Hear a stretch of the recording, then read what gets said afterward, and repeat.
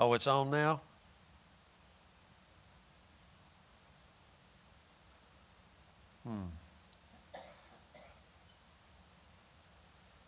I don't see it.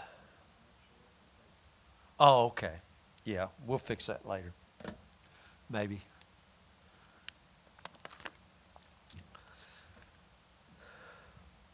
All right, the challenge of prayer, part 5. The challenge of prayer, part 5.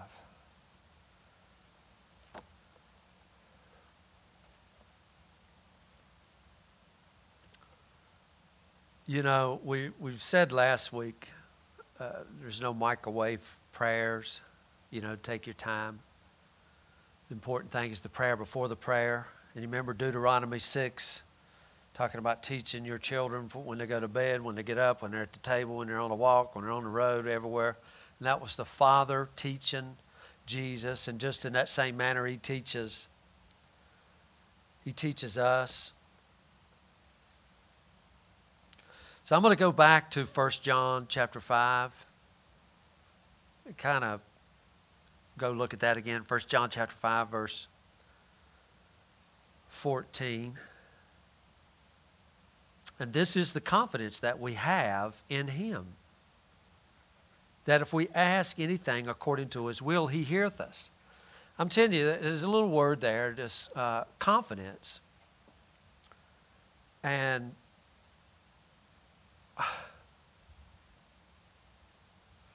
you know, I was talking to a guy this morning, and it's he was telling me he knows this guy who has panic attacks. Do you know anybody that has panic attacks? Do you realize that today there are so many people who have panic attacks? I really can't say I've ever had a panic attack. I'm not, you know, I get nervous about some things, but I guess there is a real thing as a panic attack. Now, and I'm not talking people out in the world, I'm talking church people, you know, panic attack.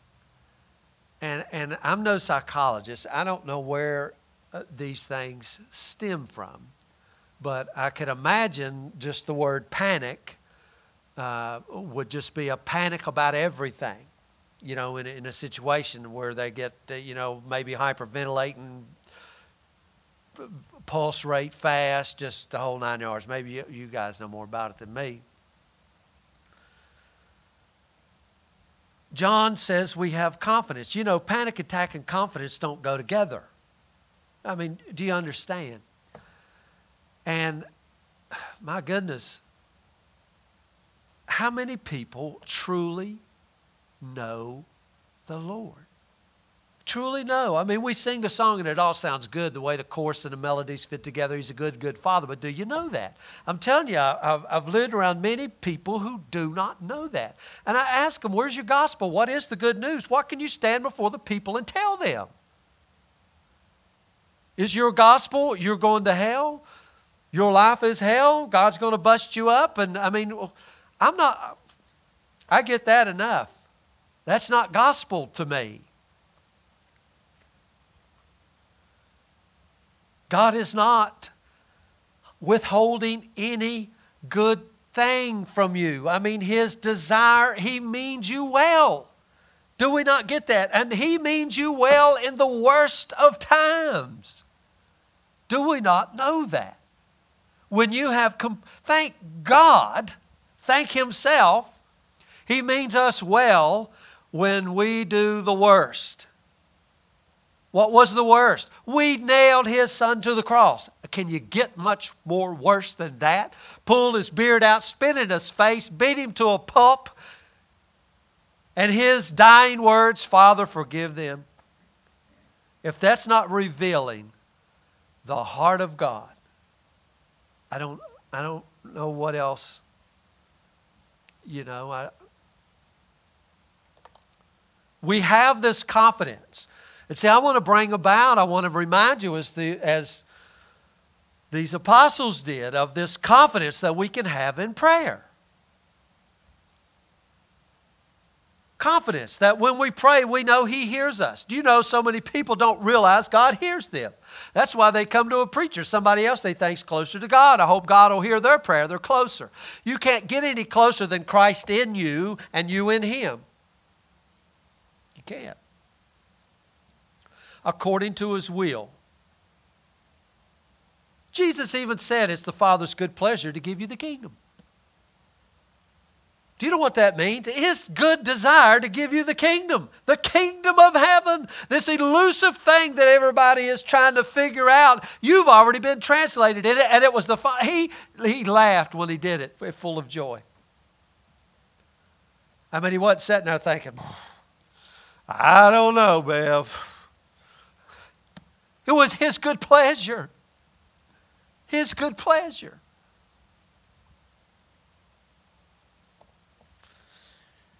He wants to reveal His heart to us.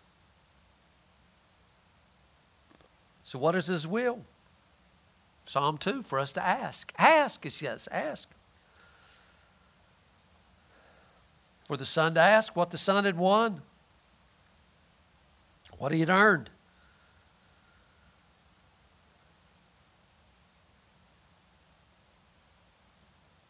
You know, things could be mistaken. So He's asked this person this question. You know, it says all Scripture is given by inspiration of God. It's profitable for doctrine, corrections, reproof, instructions in righteousness. I asked the question, what does this mean, instructions in righteousness? And I know how a lot of people take it. This is where the mindset is. They think that means so I can go out and do righteous stuff. That's not what it means. Instructions in righteousness. This is instructing you how God, through the finished work of Jesus Christ, has made you righteous. You don't go do righteous things. You are righteous. He who knew no sin was made to be sin, that you might be made the righteousness of God. But you see, that's the way, so it's a law mentality, it's an old covenant mentality. Oh, so the Bible tells me all the things I got to do to go be righteous. I mean, Paul would have worded it that way, wouldn't he? He would have said, I don't know how he would have worded, instructions to do things to be righteous. He said instructions in righteousness. Every week we come and we proclaim to the people the gospel, the good news. Guess what Christ has done? Look what Christ has done. Look what He's accomplished. But people lay the boundaries out there and say, if you'll do this, then you can have this. If you do this, you'll have... And it's like, He's done it. He has done it. I mean, that's the good news in it. Gospel is good news.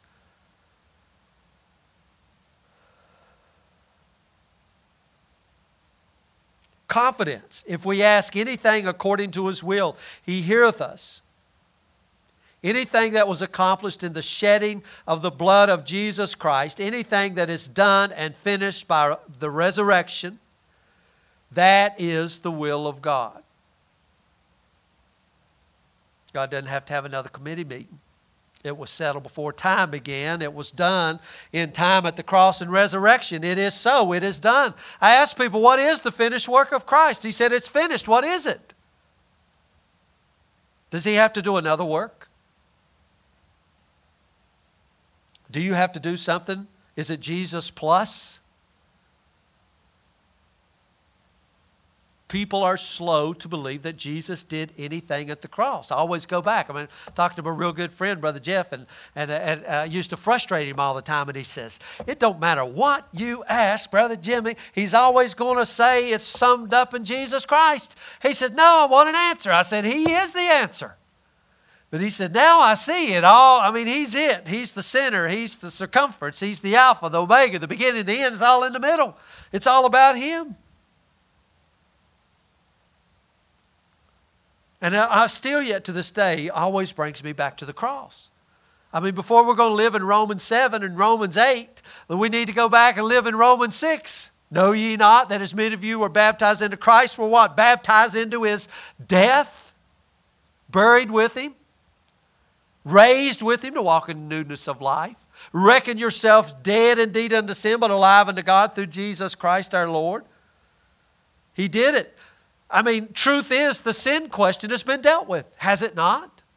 I mean, this big question, how, God, are you going to deal with man's rebellion? He did it right there. John, the baptizer, said, behold, the Lamb of God. There's the answer.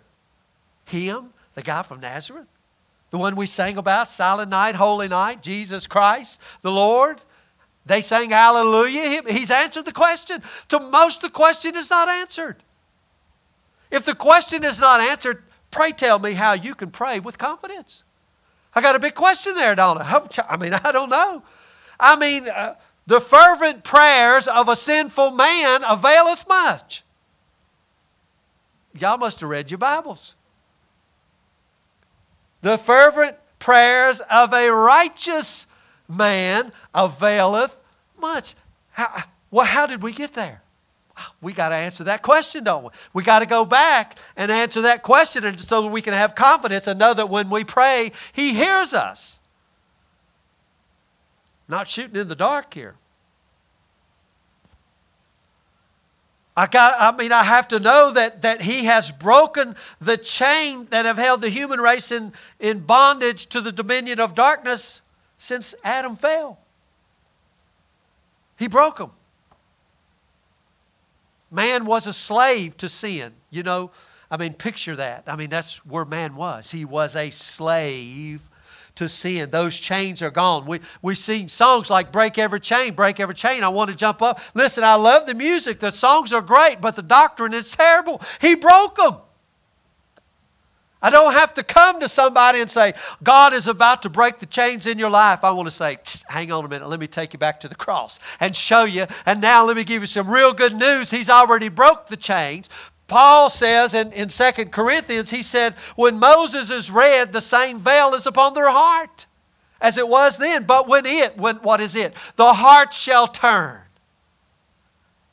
I want to say, hey, brother, come and see. Your chains are broke. They're gone. Jesus has done it. It's finished. This ain't about to theology. This is it's finished theology. It's done. The light of the glory of God in the face of Jesus Christ has shone in the darkness. Shined in the face of Jesus Christ. We have this treasure. This treasure. Do you get it? We have this treasure in earthen vessels. My goodness.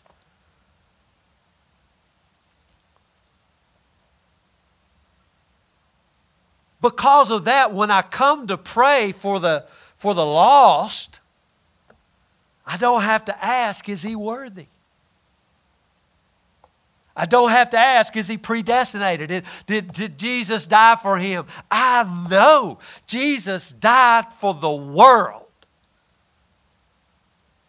And in that knowing, I can come with authority. Right? I mean, how many, I know some people who believe the cross was only for some end-time salvation for a few certain people and everything else. I can have no confidence to pray for somebody that's outside of that, can I? I can come in full confidence and authority and pray for the world, right? I mean, in what authority? I know this one that I'm praying for, that the precious blood of Jesus Christ was shed for him. Especially if those people have been put in front of you. Remember, I'm always telling you. There's so much doctrine out there today about, if you got bad people in your life and you know what they mean, these people. Why does God put them in front of your life? He puts them there so you'll pray because He wants to. It's not God's will that any should perish, but all come to the knowledge of God. So why does He put them before you? So we get some weird stuff in our head. So if darkness comes before you, why is that? I mean, I can flip on the TV and watch the news and stuff, but does some of that stuff not bother you? Why does it bother you? I mean, who's in you? I mean, some of the stuff doesn't bother me, right? But some of it really bothers me. When I see a lunatic man and I see a 3-year-old little girl standing on the side of the road at a Christmas parade and watch a lunatic drive down through there hitting and running over and killing people, it bothers me. Do you not see the evils and darkness of this world? That's all it is, guys. It's pure evil running rampant. I watched him run by this little girl and my heart just sunk. I couldn't watch anymore. They said, oh, he goes down. I've just seen the little girl standing there. I don't know if you've seen her in a little snowsuit up there in Wisconsin, because all the little girls have little snowsuits because it's cold in Wisconsin. It's cold in Michigan. It's the only month that's warm is July, and all the rest of the time it's cold. I've been there. It's cold. It's very cold. It's cold and then very cold and then very, very, very cold. That's about it. They're running down the street. I mean, my heart just broke. I say, what is going on? Does it not stir your heart?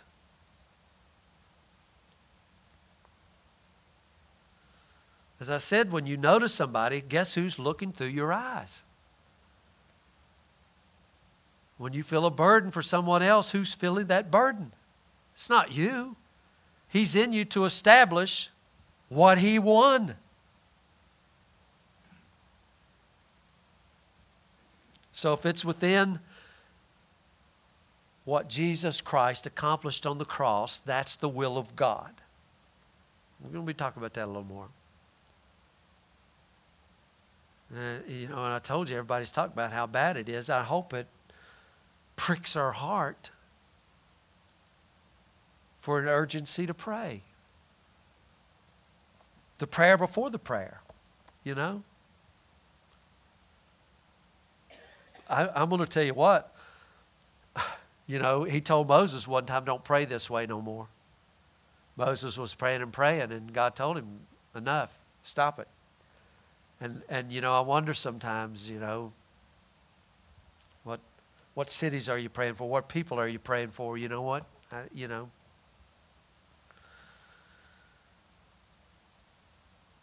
The will of God. And also it includes anything that would hinder the proclaiming of the gospel. I want to show you something.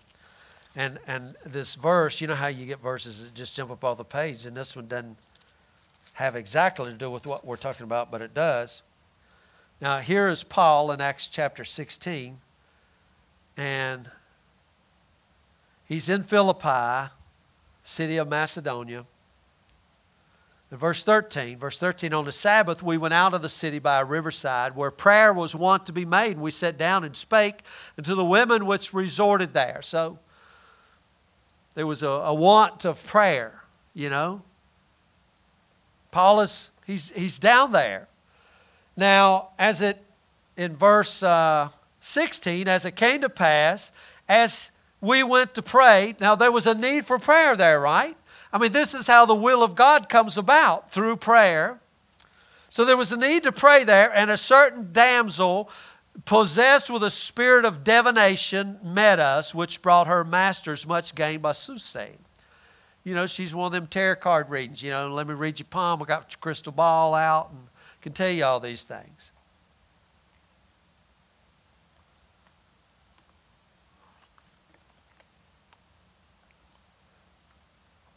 It's kind of strange. I remember Malcolm telling me the story, and I think it was maybe in India. And some Christians went over there and to establish a church, and they had established the church. And they were, lots of people were coming. But after the church service was over, all the people would go down into the courtyards and go to these people to have their fortune told. And they would get mad at them, like, why do you keep going down there to have the fortune told? And come to find out, all the stuff that the preachers were teaching them was for way over yonder. It had nothing to do. These people were wondering how they were going to eat that day, how they were going to fend for themselves that day, and the preacher had nothing for them. Everything that he told them about was a glorious heaven, the streets paved with gold way over yonder. These people needed a meal. So they would leave the church and go down there to the fortune tellers so they get through the day. You know, there's so many churches that are that way today because they don't know Jesus here in the now, the very presence of God in every situation. This is what we're talking about. There was this damsel here, and you know what she's doing? There was a need for prayer, and she's getting in the middle of it. The same followed Paul and us and cried, saying, These men are the servants of the Most High God, which show unto us the way of salvation. This did she many days, but Paul being grieved. Why was Paul grieved? Because she was hindering his prayer. And he realizes nothing can hinder this. And being grieved, he's upset. Paul turned to the Spirit. I command thee in the name of Jesus Christ to come out of her. And he came out that same hour. So see, I know right out of the gate that anything that's going to hinder prayer, hinder the gospel going forth, I don't have to pray about it. I know already what God's will is. And I can speak in the name of the Lord Jesus Christ. He said, hey, if you take up serpents, they won't harm you. What? Because you're preaching the gospel. Paul wasn't going around looking for demon-possessed people. He didn't have a sign up on his church door, demons cast out here. He wasn't going around looking for a fight, but she got in the way.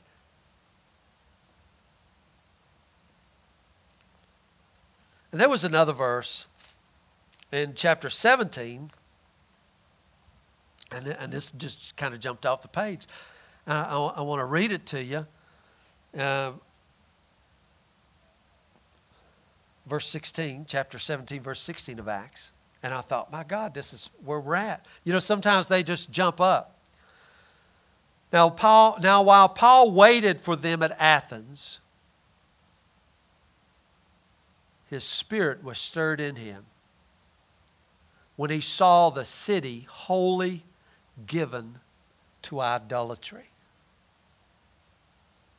I mean, I could almost say, I can look around and say, I see the whole United States of America wholly given to idolatry. Now, here they had statues set up. They had statues everywhere. We don't necessarily have statues set up, but we do have statues set up.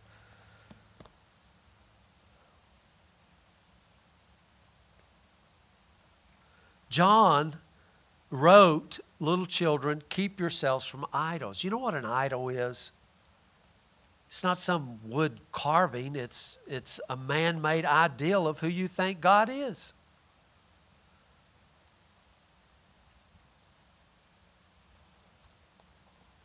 Get the wrong impression, I guess, say it that way. And you know what Paul did?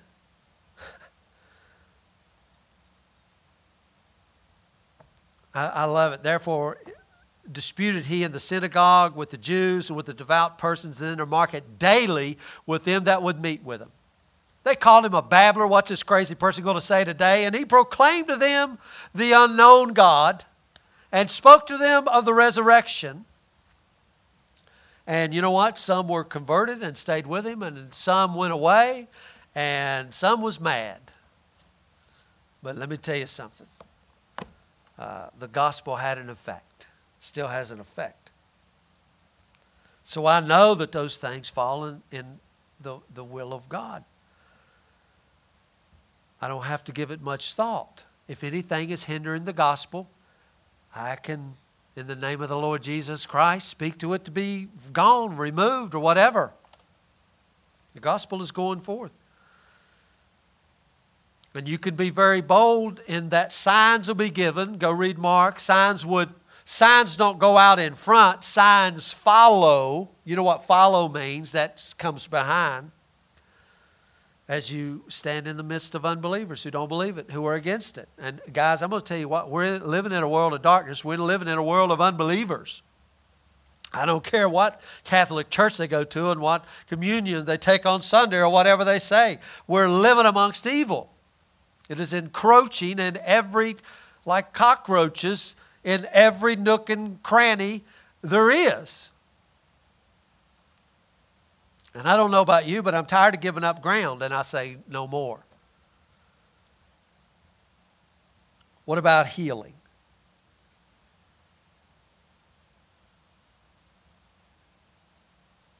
Is healing within that ultimate?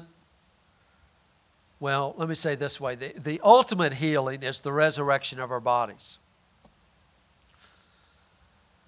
You can take away my pain, but it's only a foretaste of the resurrection body. I believe y'all know that. I mean, we're waiting on that, waiting on the redemption of the body, fashioned like His glorious body. So yes, Jesus did heal us, but not to keep us in this current state of corruption forever. We're all of us are in a state of corruption. I know you guys probably don't believe this, but at one time I didn't have all this blonde in my beard. Well, it was a different kind of color blonde.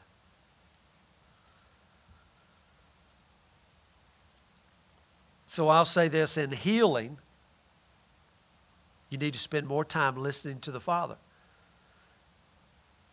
You know,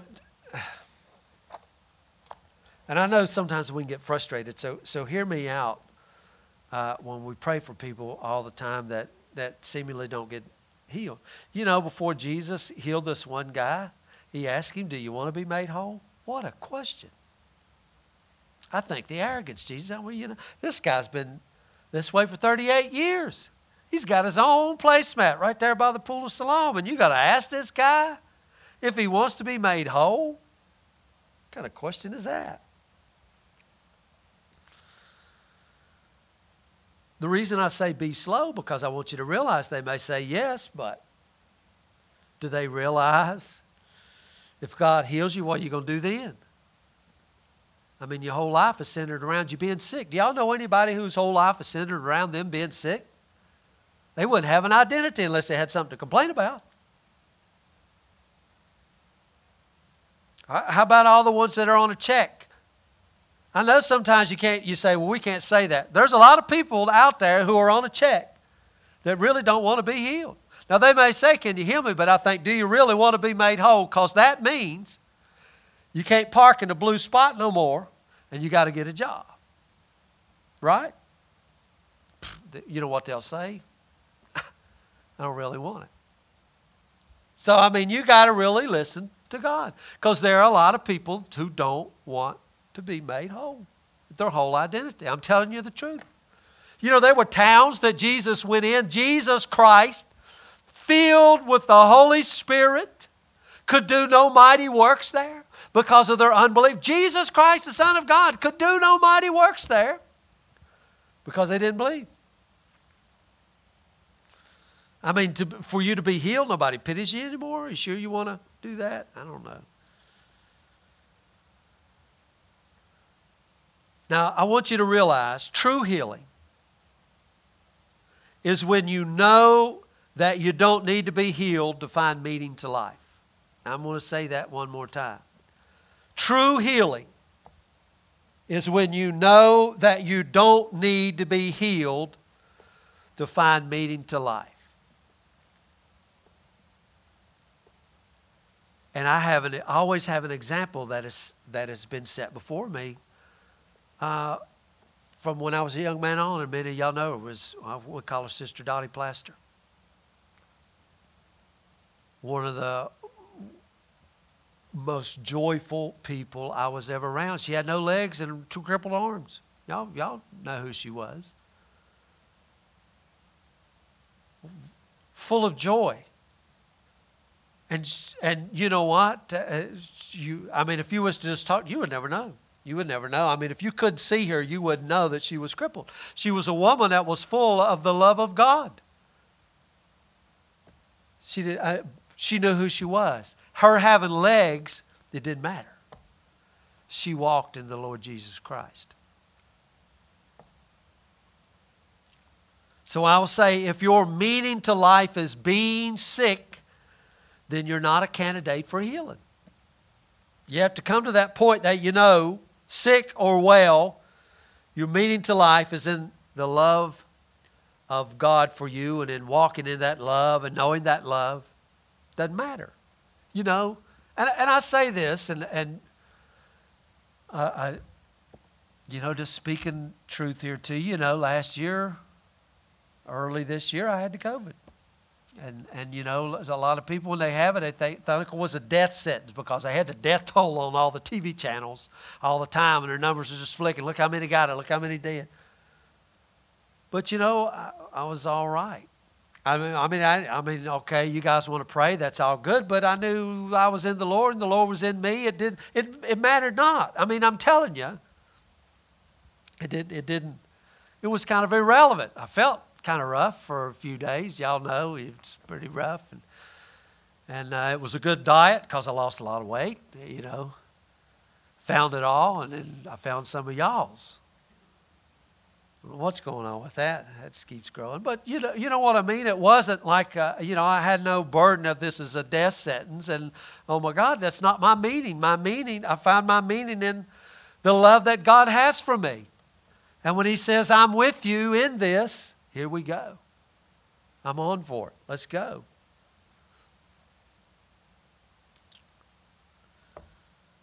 Does that mean we don't pray for everybody? No, we pray for those that are sick and put in our way, put in front of us, of course. Yes, Jesus did break the curse of sickness. We lay hands on the sick. When we lay hands on the sick, do y'all expect them to be healed? I mean, I hope, or you don't you dare put your hands on them. You know, do you do it in this confidence that John said that when we pray, I'm laying hands in confidence here. But what I'm saying is, sometimes in this prayer, we got to ask these questions. Does the person really want to be made whole? Do you know what I mean? Do they really want this change of lifestyle? So, and how are you going to know that? We got to wait. We have to wait before God. Does this person need more than physical healing?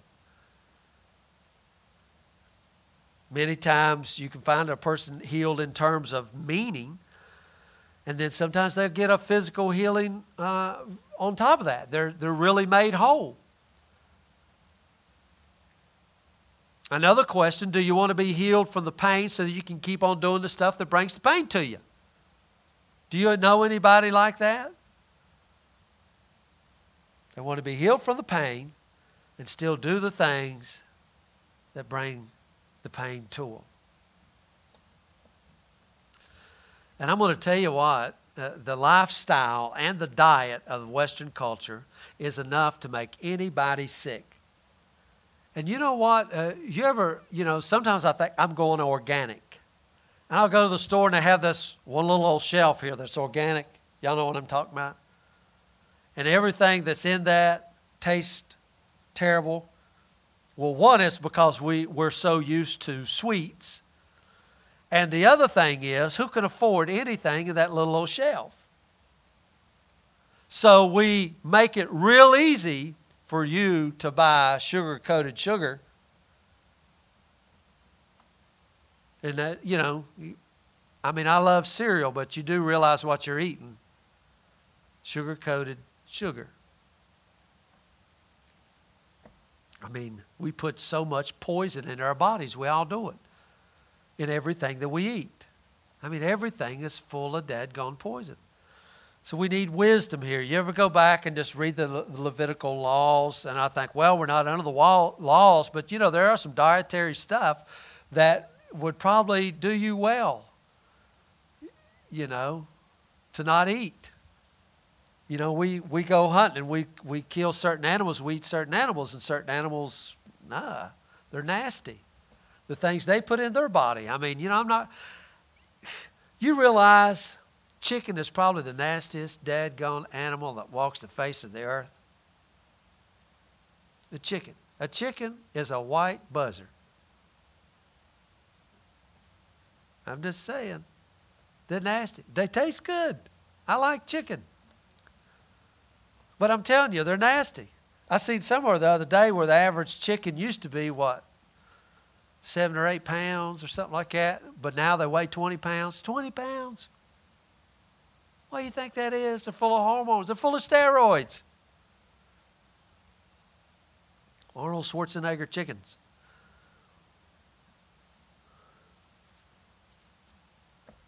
We put a lot of junk in our body. So sometimes when I see people and to pray for them, I pray for the Lord to take certain taste out of their mouth, certain desires away, because the stuff that they're eating is killing them.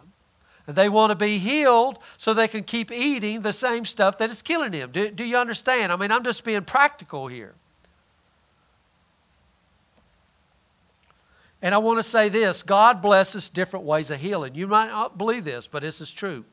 We've tried to put God in a box. God only heals this way. This is the only way that God heals. First question we should ask is, how are you going to heal this person? I know, God, you're going to heal this person. How? Shocking, it might be surgery. You know, it could be. You know, Dad killed that deer there the other day, and we got to looking at that thing. But it had a broke leg. And its bottom part of its leg was crooked. I mean, it was healed, but, you know, it was crooked. Do you believe that God may bless the hands of the surgeon and the knowledge and give the surgeon knowledge and wisdom to heal you? I mean, I do. So God can heal by way of surgery. Sometimes it's needful. But, you know, we can get so religious we think, oh, no, I'm not going in for surgery either. That may be the way you get healed. I mean, it may be certain herbs. I mean, you know, I know the balm of Gilead referring to Jesus Christ, but they were really mixing up herbs and making stuff to heal. You know, there are certain herbs and things out there that are actually really good for you and bring nutrients and healing to your body and relaxation to your body. I mean, there really are. Now, we take that away, but where did that come from? And so we can't, certain vitamins, or it might be a miracle. I mean, how, God, I know you're going to heal them. How? It might be gradual.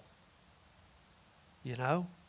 Somebody may have super duper high blood pressure, and the healing to bring that blood pressure down may be through nutrition and diet and exercise and all of these things that go in play. And it may gradually come down. God is doing it gradually, and He's working in so many different ways.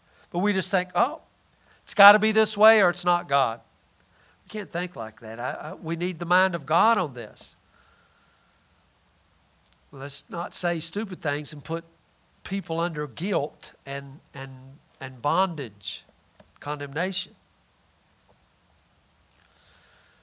So what is the will of God? It's all that we've said. But then understand that the covenant documents, do you realize this is a covenant document?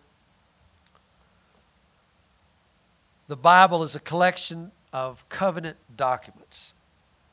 What does that mean, covenant documents? Yeah, I asked some people, what does covenant mean? They have no idea. It's like Dad said, they have a contract. God, I do this, you do that. Covenant means what He has committed to do. What He has committed Himself to do. So the Bible here is a book of the self-revelation of God. We don't know who God is unless He tells us, unless He shows us. We can't figure Him out. We're never going to figure Him out. If He don't reveal it, we can't. Jesus said no one knows the Father save the Son. Only God knows who God is. So Christianity is the religion of a self-revealing God. All else is idolatry. So from the very beginning, He reveals Himself. And in the Hebrew terminology, this is how He would do it. They would say, what is your name? What is your name? You know, well, I would say, well, my name is Jim. Well, I'm not talking about a handle that you go by. To a Hebrew, your name was a revelation of who you are. So God is revealing himself to them. Moses asked, what is your name? So name is a revelation of who you are. So God revealed his name, and that he kept giving them little sentences that were doorways into his heart. He says, I'm El Shaddai. You guys have probably studied the names of God before. There's many names of God in the Scriptures. I won't go through them all, but he says, I'm El Shaddai. What does El Shaddai mean? El Shaddai means the breasted one, the nourisher. The mother who embraces her little child and nourishes her and feeds her child. He's El Shaddai. So that was a sentence. He said, I am the El Shaddai, the breasted one. So he's given them these little sentences. He said, I'm Yahweh Yireh. I'm there in the nick of time. When I come in the day of need, I'm there, right on time, the right on time God. So they said, he's El Shaddai, he's Yahweh. And then he says, I'm Yahweh Nissi, the Lord our banner. What's that mean? He fights for us. And we could go on and on and on and on and with the names of God. And always what's he doing? He's revealing who he is. We would never know unless he reveals to us who he is. He's invisible. And at the heart of it all, God is love. We never thought of that. People still don't think of that today. He's all of these things, but we don't know God is love. And you're never going to figure that out. We've never figured out that he's compassionate, that he's abounding in love and kindness. We couldn't know that. We can't know that. God had to tell us. God had to show us. How did he do that? He did that in the person, in the face of the Lord Jesus Christ. All other religions in the world begin in the mind of man. That's why John told us, keep yourselves from idols. That is what I think God is like. That's the reason it's so important that you might know him, because then you know. So the Bible is the book that says this is what I'm like. It's the book that reveals his name. Yahweh, we've been talking on Wednesday about the revelation. Yahweh, Jesus Christ is the I am.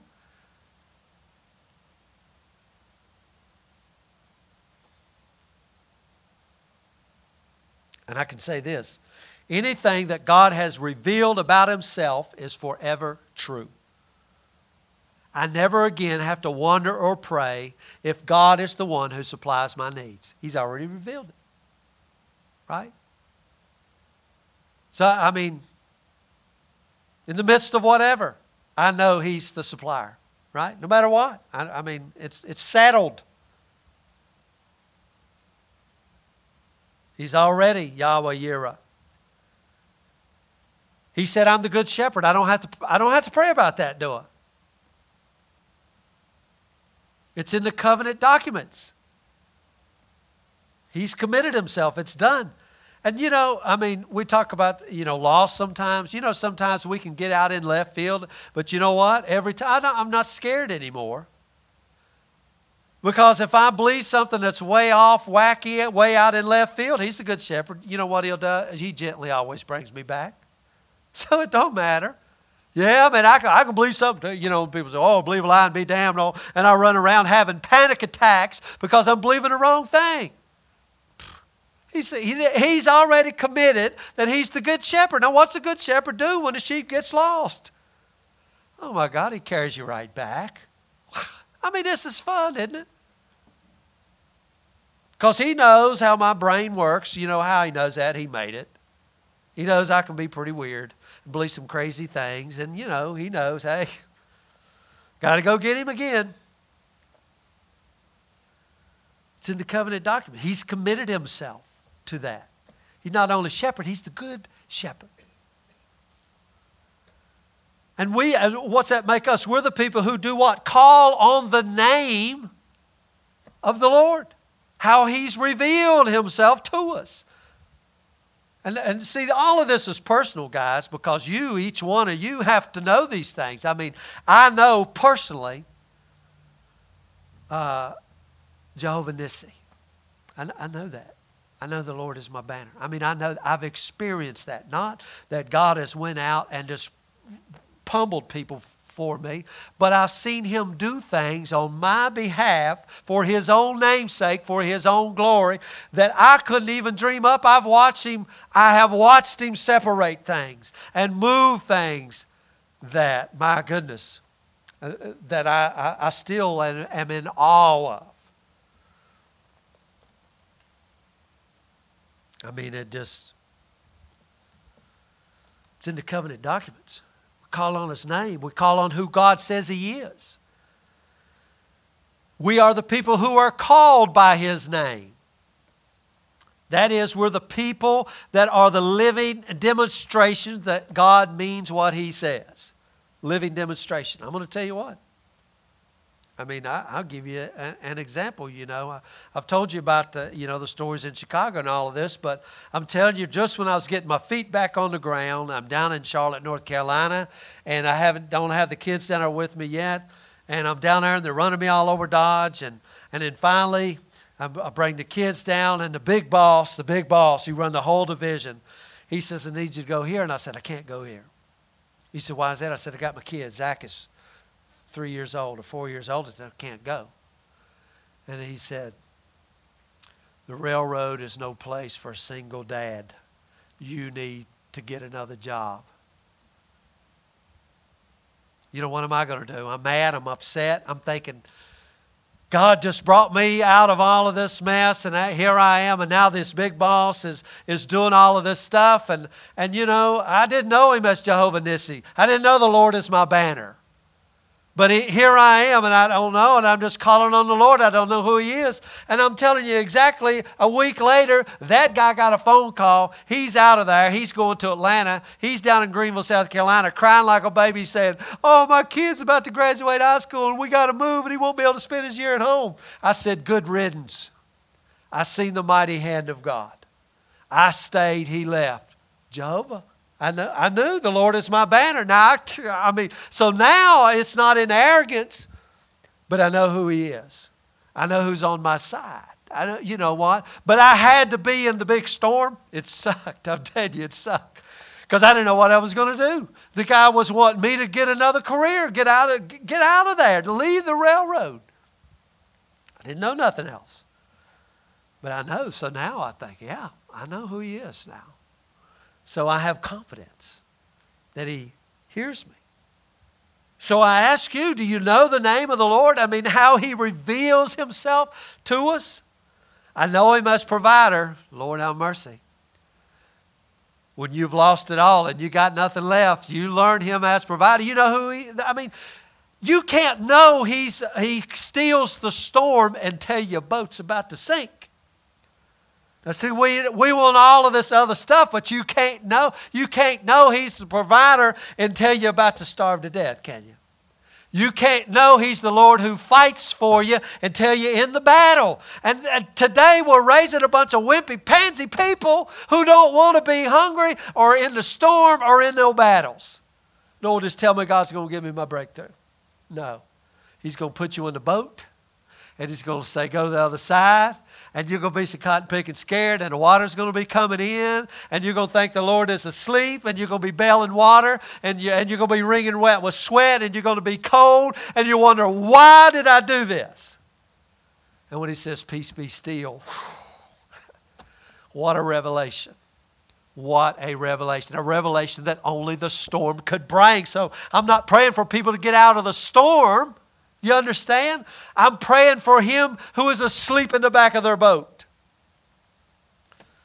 For them to call on His name. How did they call on Him? Lord, don't you care? That was how I prayed down there in Charlotte. I'm telling you, Lord, don't you care?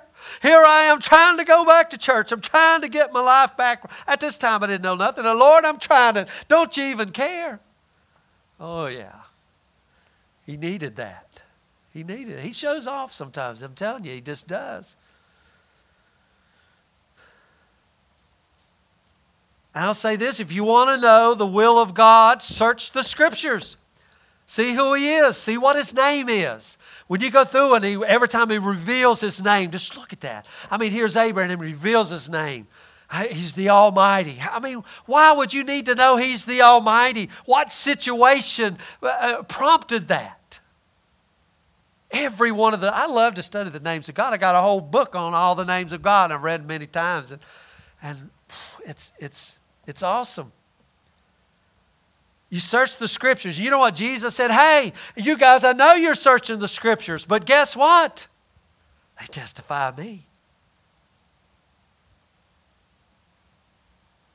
So the will of God here, I mean, it's not something you just cook up. It's what is in the covenant documents?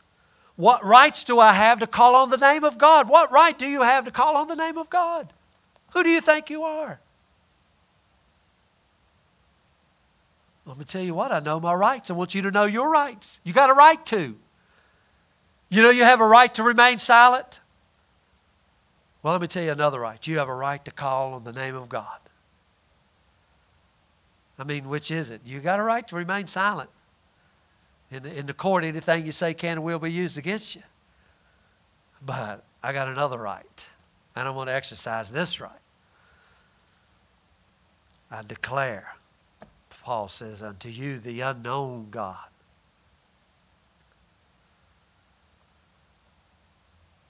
You know how I got a right to call on His name? Because He told us to.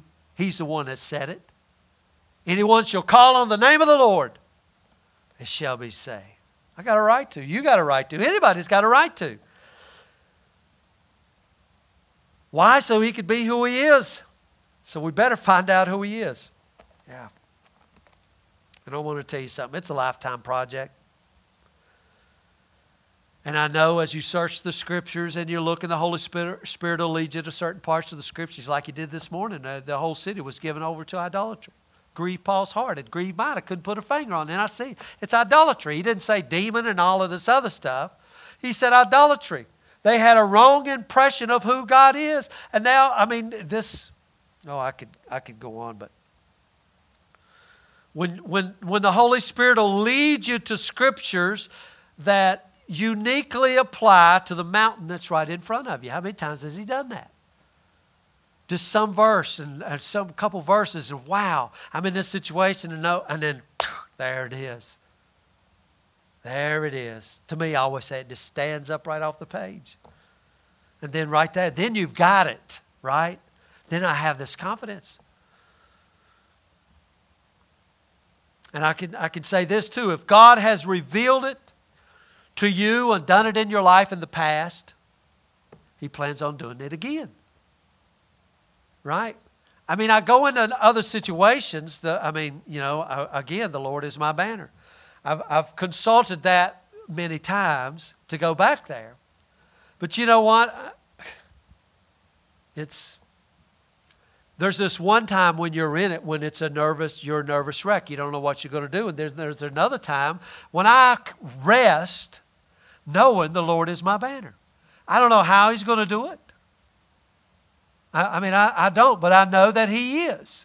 And I rest in it. See, there is a rest left unto the people of God. See, at one time you're over here in the storm, but see now, next time you get, after you've been in the storm and He says, peace, be still, the next time you're in the boat and it's sinking, you know what you'll do? You'll go snuggle up to Jesus in the back of the boat and sleep on the same pillow He's sleeping, and let the other people up there bail the water all night, because they need to learn the same thing that you've already learned.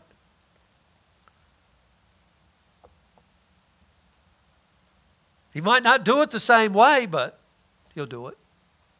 Let me give you this verse, 2 Corinthians. You guys know this verse. Chapter 1, verse 20. For all the promises of God, all that's contained in the covenant documents. Most people don't even know what's in there. They don't. They don't know all these promises. All the promises of God in Him. Who's the Him? Jesus.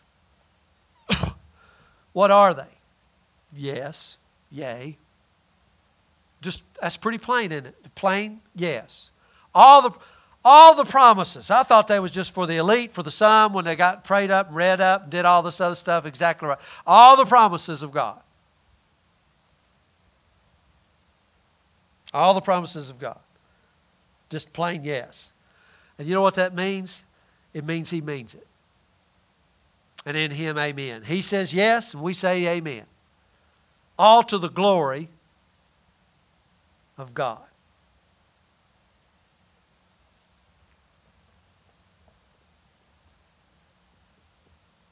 How do you know the will of God? Bottom line, the will of God lives in you.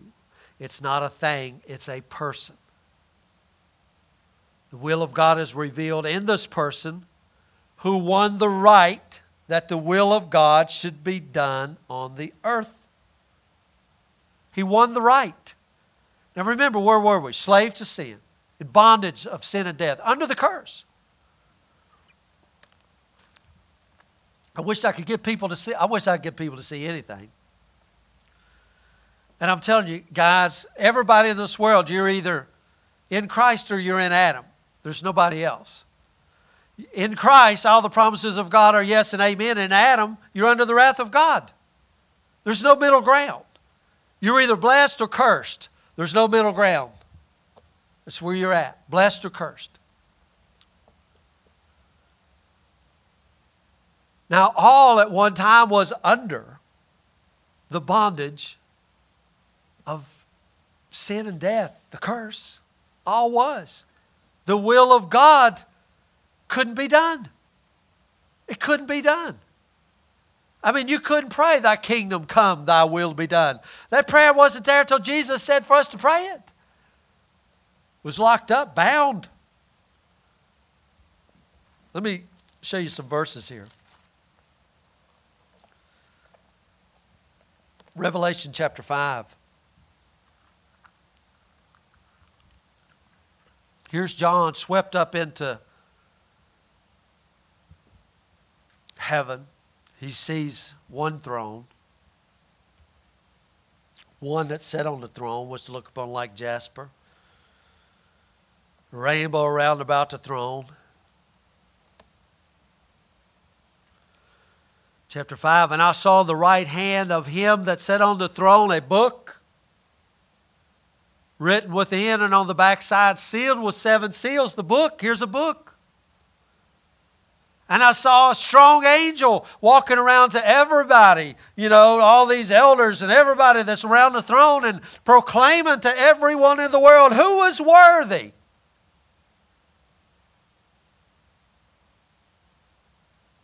This has been shouted throughout time and space. Who is worthy to open the book and to loose the seals that are? People don't even know the question, but the question is coming. Who is worthy? Who is worthy? The question comes to me all the time. I talk to this guy sometimes, and he still has the question. Who is worthy? Who is worthy? None of us is worthy. None of us is worthy. No man in heaven nor in earth, neither under the earth, was able to open the book, to take the book and look thereon. Nobody's worthy. And John wept much, and the whole world is weeping. The whole world is, the cry on their heart is, get us out of here. Nobody can do this. Nobody can, it's over. Evil has won. Nobody's worthy. We can't overcome this. John got caught up in the same thing. And John began to weep. And not just weep, he's crying profusely here. He wept much because no man was found worthy to open the book and read the book, neither to look thereon. But one of the elders said unto me, weep not, John. Behold, the Lion of the tribe of Judah, the Root of David, hath prevailed to open the book and to loose the 7 seals thereof. John is in the floor crying his eyes out, and he hears this, and he raises up and he looks and he beheld. You know what that is? That's the word, behold. He looks with this astonishment, this amazement. That's what behold means. Behold is finding a rose bush in full bloom in in the middle of blizzards, something ain't right. Behold, this is not normal. Something is not right here. It's too amazing. I can't believe it. I beheld, and lo, in the midst of the throne. Do you ever go? I remember J.W. Telling me one time he was reading this, and he looked in the midst of the throne, and the four beasts, and in the midst of the elders stood a lamb as it had been slain. And J.W. said, I closed my book and I patted, and I says, what is he doing there? What is a slain lamb doing in the throne of God? I thought he was all the way back over there. Now here he is on the throne.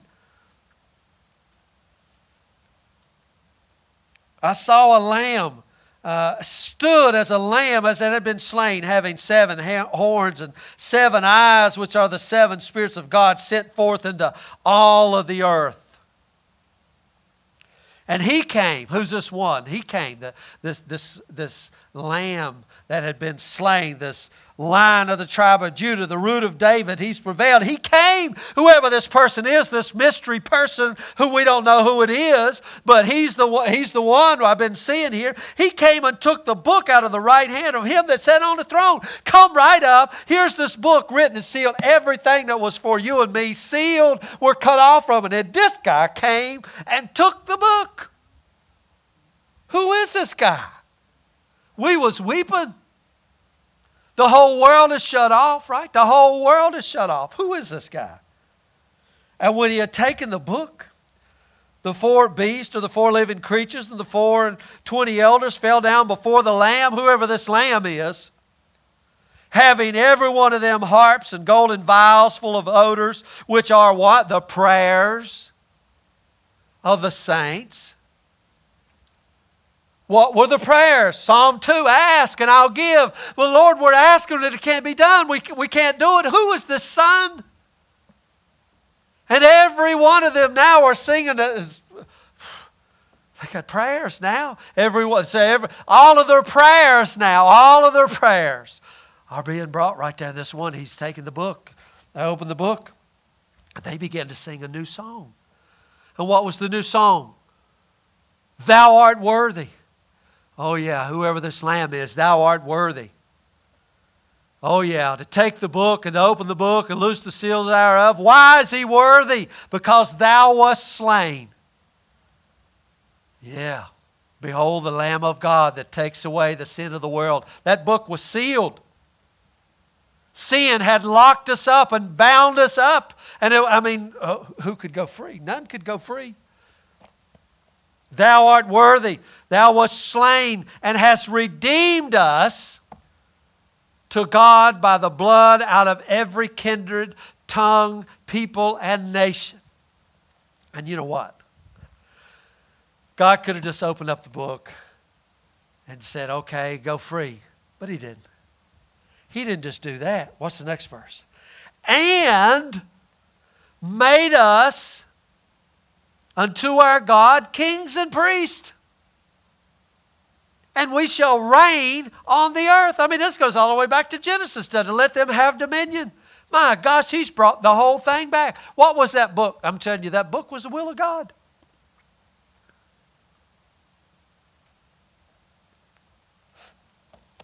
The covenant document. The will of God for you and me. We were kept on. You ever read Deuteronomy 28? All the blessings of God, we were cut off. It was all there, sealed up. We couldn't get it. We were stuck under the curse and wrath of God. The chains of the devil. That's where we were. But now, the book has been opened. It's been made available to every person that the blood of the Lamb of God was shed for. And pray tell me who is left out of that. It's finished. He is the will of God, and the promises of God flow from him. Jesus is this Lamb of God. Behold the Lamb of God. Jesus is the final revelation of God. And I'm gonna quit right here. One more verse here. Everything that God said in the Old Testament comes to its fullness in Jesus, who is the express image of the person. And what does it say about Jesus? To him, is what? Given a name which is above every name. Listen. That at the name of Jesus, at the revelation, what did Jesus come to do? To reveal the Father. He's the ultimate revelation of the Father. And what happens at that revelation? Every knee should bow of things in heaven, things in the earth, things under the earth. Every tongue should confess what? That Jesus Christ is Lord. For what reason? To the glory of God the Father. What is the glory? Glory is to revealing of who He really is. Then He says, because of that, wherefore, my beloved, as ye have always obeyed, not also my presence only, but how much more in my absence, work out your own salvation with fear and trembling. Not work for salvation. Work out. You know what he's saying right there? Bring the salvation that you've received that was bought with such a heavy price. This book was opened. Bring the salvation that God has given you now that the book is open to its fullest potential. And do that with reverence and awe. Not afraid He's going to take it away. For it is God which worketh in you both to will and to do of His good pleasure. He works that desire right inside of you. As I told you, when that person is before you and you notice them, who's looking through your eyes? He is. And I'm going to close with this. Chapter 4. Therefore, my brethren. Paul goes through this whole discourse here in Philippians. Therefore, my brethren. Conclusion. My longed for, my joy, my crown. Stand fast in the Lord, my dearly beloved. Stay there. Don't let anybody draw you out. I'm going to skip down. Verse 4. Rejoice in the Lord always. Again, I say rejoice. Paul doesn't give us much else to do, does he? He didn't say complain in the Lord. He said rejoice in the Lord. Again, I'll say it again. I'll say it one more time. Rejoice again. Always rejoice in the Lord. Let your moderation be known unto all men. The Lord is at hand. I thought He was far away, up in heaven somewhere. The Lord's at hand. That's what He says. I didn't write it. Be careful for nothing. You ever just think about that? Be careful for nothing.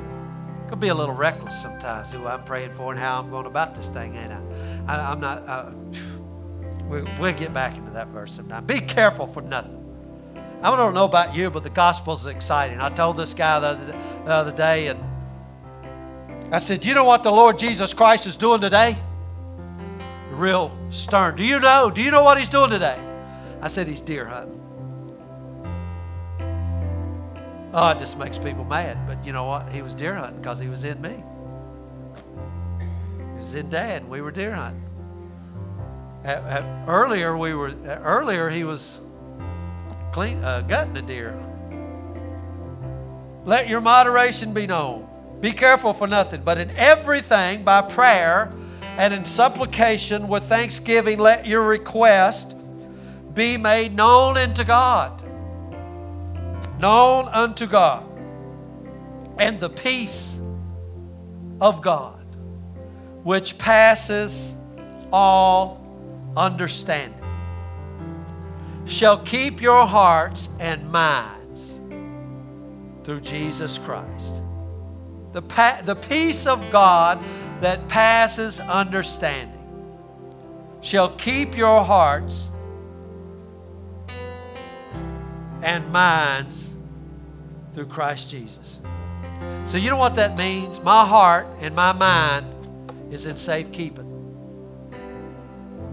I know in this world sometimes we say we're going to give our hearts to each other. Before you do that, you better know where your own heart is and know who's got it. The Good Shepherd, who is tender, loving, ever compassionate, brings no condemnation.